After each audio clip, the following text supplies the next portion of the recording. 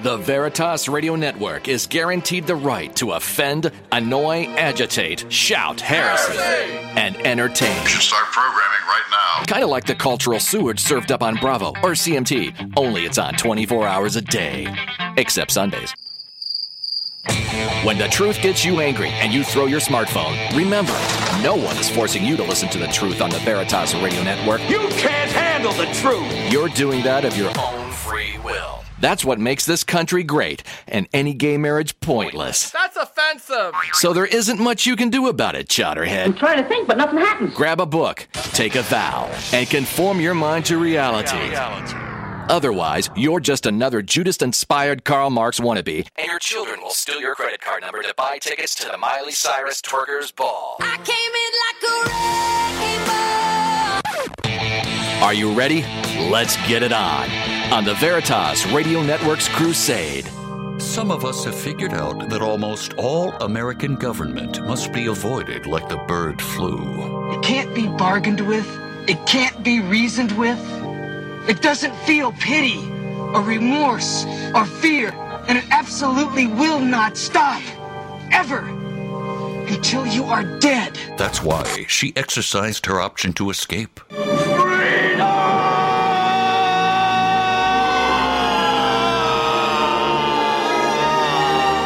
Learn to exercise your options and listen to the Suzanne Option exclusively on the Veritas Radio Network's CRUSADE Channel. Cards sold separately.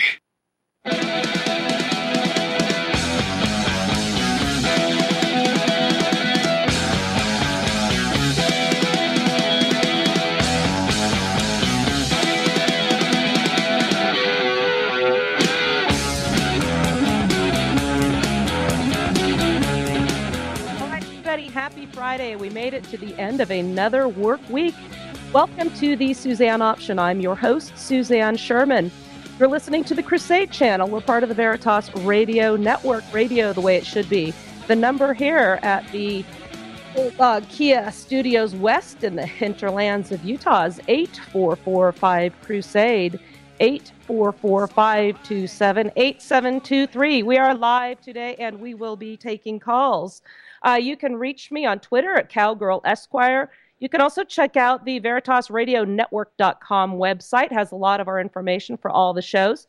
Also, you can go to my Facebook page, leave me messages there as well. Suzanne Sherman, you'll see a picture of me there, cowboy hat, and Monticello behind me. We also have an app, so if you like what you're hearing and you want the easiest and most convenient way to listen to the Veritas Radio Network, then download our app in the Windows Phone App Store, the iTunes Store for iPhone and iPad, and the Google Play Store for Android devices. The app is just $1.99 and gives you fingertip access to the CRUSADE Channel live stream, the CRUSADE Channel's host bios, show times, Twitter, and Facebook feeds. And you get the all-new CRUSADE Channel preview feed, allowing you effortless playback of hours of your favorite CRUSADE content without ever having to leave the app. So download our app today, and please consider rating it as well. Our smartphone app delivers the CRUSADE Channel anywhere your mobile device works. The Veritas Radio Network app, radio the way it should be. Want to thank everybody for tuning in. We have a couple of announcements to make. I want to thank our new founders member, James T. England. We really, really appreciate your support. As you guys know, we are listener and subscriber supported. You will get the truth, and I appreciate you going to the extra effort. A lot of people just say, well, I've already got Sirius, I've already got news channels with my cable, and the sad thing is these guys are making a fortune, but they're not telling you the truth. So we're gonna get right into it. I have a very special guest here today. I came across his an article on the internet years ago, and it is called "Why Surrender is Never an Option." And it really struck me because what it does is it tells you the opposite of what a lot of information you get, which is when you are facing evil and somebody that is a threat to you and means you harm, that you should simply capitulate. Well, the author of that article happens to be a neighbor of mine, so to speak, out here in Utah. and his name is Larry Mudgett. They have a self-defense school here, and it is called Marksmanship Matters. Larry, I want to welcome you on the Cowgirl Esquire guest hotline to the Suzanne Option on the Veritas Radio Network, radio the way it should be. How are you today? I'm fine, Suzanne, and I sure appreciate this opportunity to speak with you and your listeners. Well, we're delighted to have you. I'm going to give my listeners an abbreviated bio of your credentials. They are long and extensive. Most notably, you are a highly decorated veteran. I know you guys don't like the word hero. Let me read from your webpage. You are an infantry light weapons sergeant in the 1st Air Cavalry Division in Vietnam, 67-68. Participated in numerous battles. Tom Quan, one of the 10 bloodiest battles in the Vietnam War. Your decorations include the Bronze Star Purple Heart, Air Medal, Army Commendation Medal for Heroism, and a Combat Infantryman's Badge. You also served in LAPD for 35 years and were a member of the SWAT team for 14 years. You are also studied extensively, were a good friend and a protege of Colonel Jeff Cooper of the United States Marine Corps. I've discussed him before, but he is probably the most famous expert on defensive weaponry there is out there. So I'm absolutely delighted to have you on the show. Let's get right to it and talk about this article that you wrote. What inspired you to write this? Well, I've been thinking about that ever since you called me and trying to recall exactly what spurred us to write this particular article. But one of the things that we came across in law enforcement were victims who complied with criminals, and then it didn't work out very well for them. One of the things we would hear often from a victim was, he told me if I didn't resist, he wouldn't hurt me. But then, of course, he went on to do terrible things. And after seeing this over the years, I just came to the conclusion that people needed to think about something other than compliance. And I started doing a little bit of research, and we put this article together. And whether you're looking at it from a national perspective or from an individual perspective, we think that the concept is appropriate. When I was a Los Angeles police officer, I went through the police academy in 1969, and this was only a few years after the Onion Field incident. And if any of you, I'm sure many of your listeners are not familiar with this, but 2 LA police officers were taken hostage, if you will, or captured by a couple of desperate criminals. They were driven out to an onion field. Wamba wrote a book on this, and one of them was shot and murdered, and the other one escaped as they were trying to shoot him. He ended up with tremendous psychological problems, and the whole thing was just a horrible. The outcome was terrible. And the result of this was that the Los Angeles Police Department made a formal policy that, in fact, you will never surrender your guns or yourself to a criminal. And the way it was explained to me when I was a young recruit in the police academy, if a criminal sticks a double-barrel shotgun in your stomach and says, drop your gun, you will draw and fight. It's just as plain and simple as that. If you die on the spot, then so be it, but they're not going to take you off somewhere and torture you to death. And well, let me interject on that one, because that is not the advice that police officers give civilians if we're faced with such a threat, is it? Well, I think that there's 2 reasons why law enforcement officials tell people not to resist a criminal. Number 1, all government agencies derive their power from dependence. They foster dependence. And consequently, if you have an armed population who is armed and trained and prepared to defend themselves, they are less dependent on government. And the other reason that police administrators don't advise citizens to resist a criminal is because they don't want. Let's say that the police chief tells the people in his community, resist. Somebody resists and it doesn't work out well for them. They become badly injured or even killed. Then that administrator is going to be concerned that he may have some liability.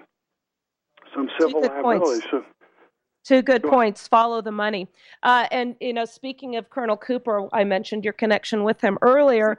What is it that he said in this regard? He said, if we're ever going to fight these people, the criminals do not fear law enforcement. They don't fear judges, juries. They don't fear the law. If we are ever to become more safe, what we need to do is teach them to fear their intended victims.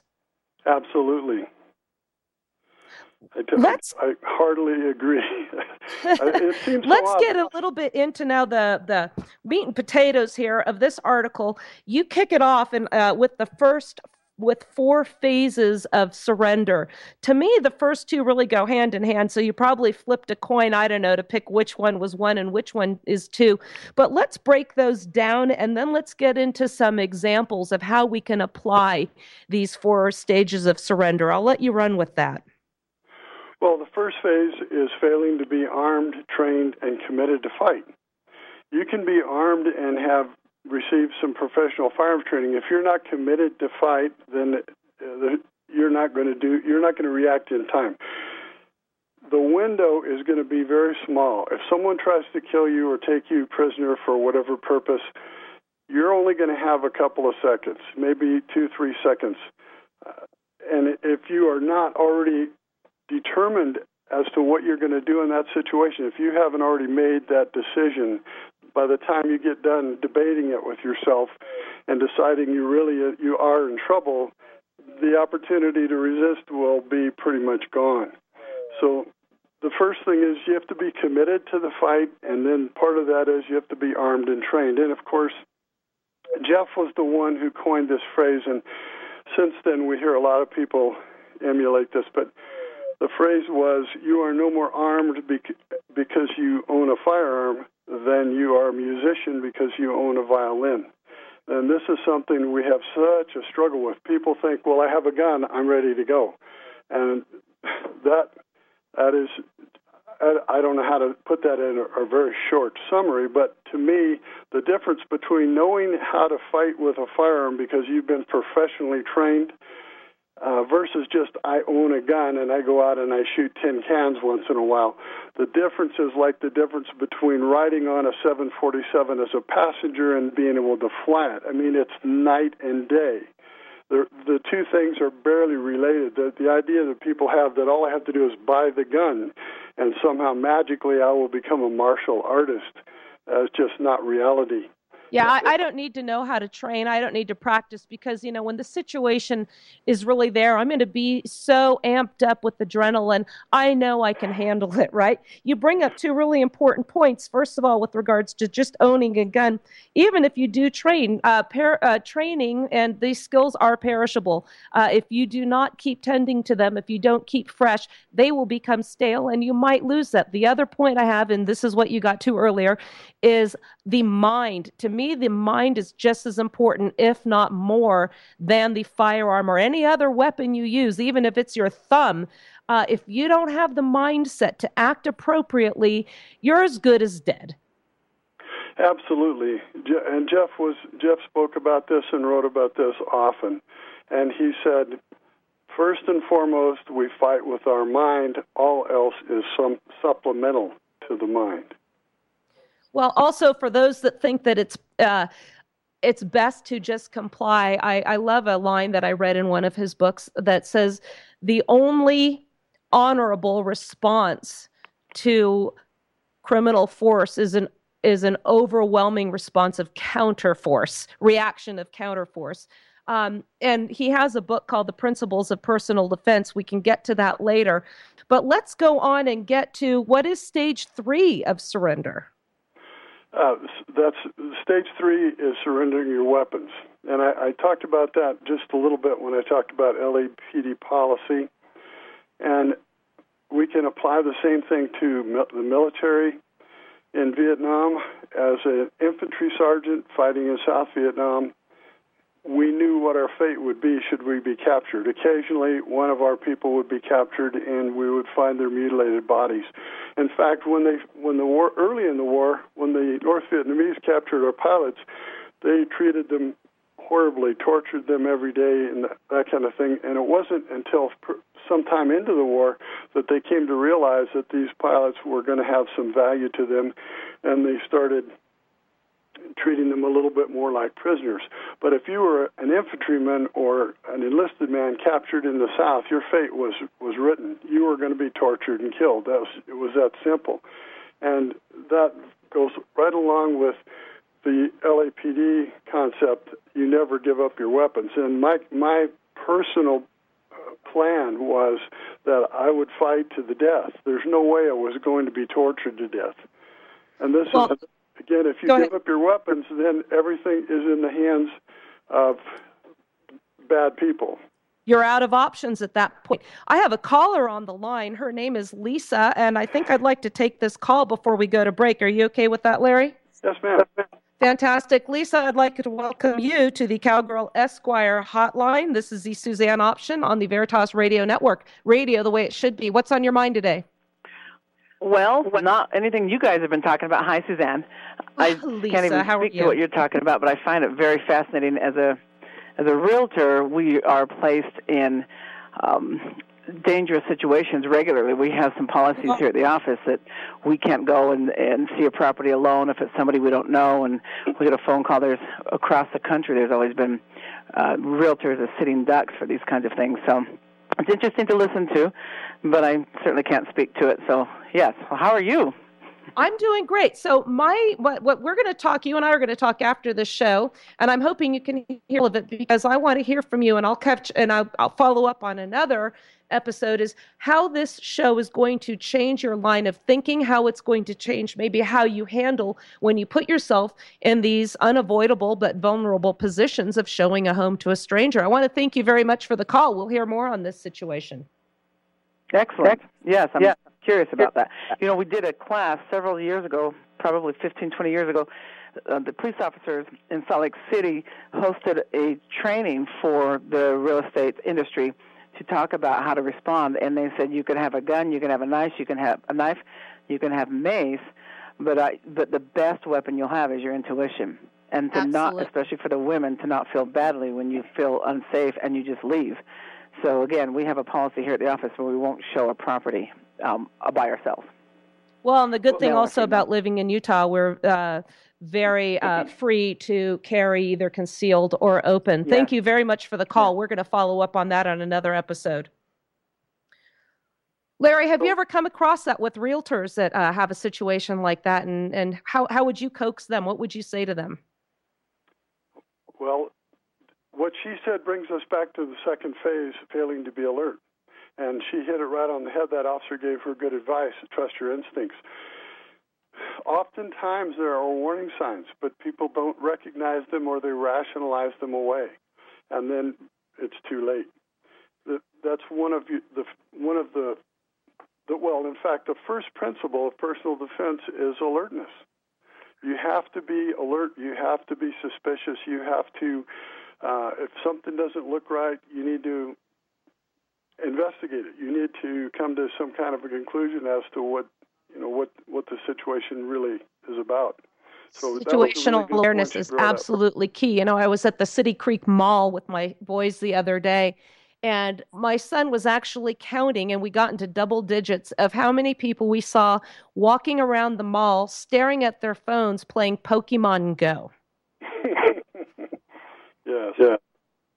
And it's not even playing that game. It's. I see these women in their high heels, spikes, and their dresses or skirts that they can barely move in, and they're staring at their phones, and they would be completely unaware of anybody coming up to them. I try and tell people, look, when you're walking, be aware of your surroundings. Look even in windows that have a reflection. See who's behind you. Know who's around you at all times. We're going to continue after this break. We'll finish up with the fourth phase and get into some actual instances of where surrender did not fail and how we can actually deal with some very unpleasant situations if they happen to us personally. We'll take some cases that we'll discuss and apply them to our own scenarios. If you like what you're hearing on the Crusade Channel, why not support us and become a Founders Pass member today and gain instant streaming and download access to every episode of this show and all the others on the Crusade Channel, including Mark Cressland's Reverse Deception, My Story of America.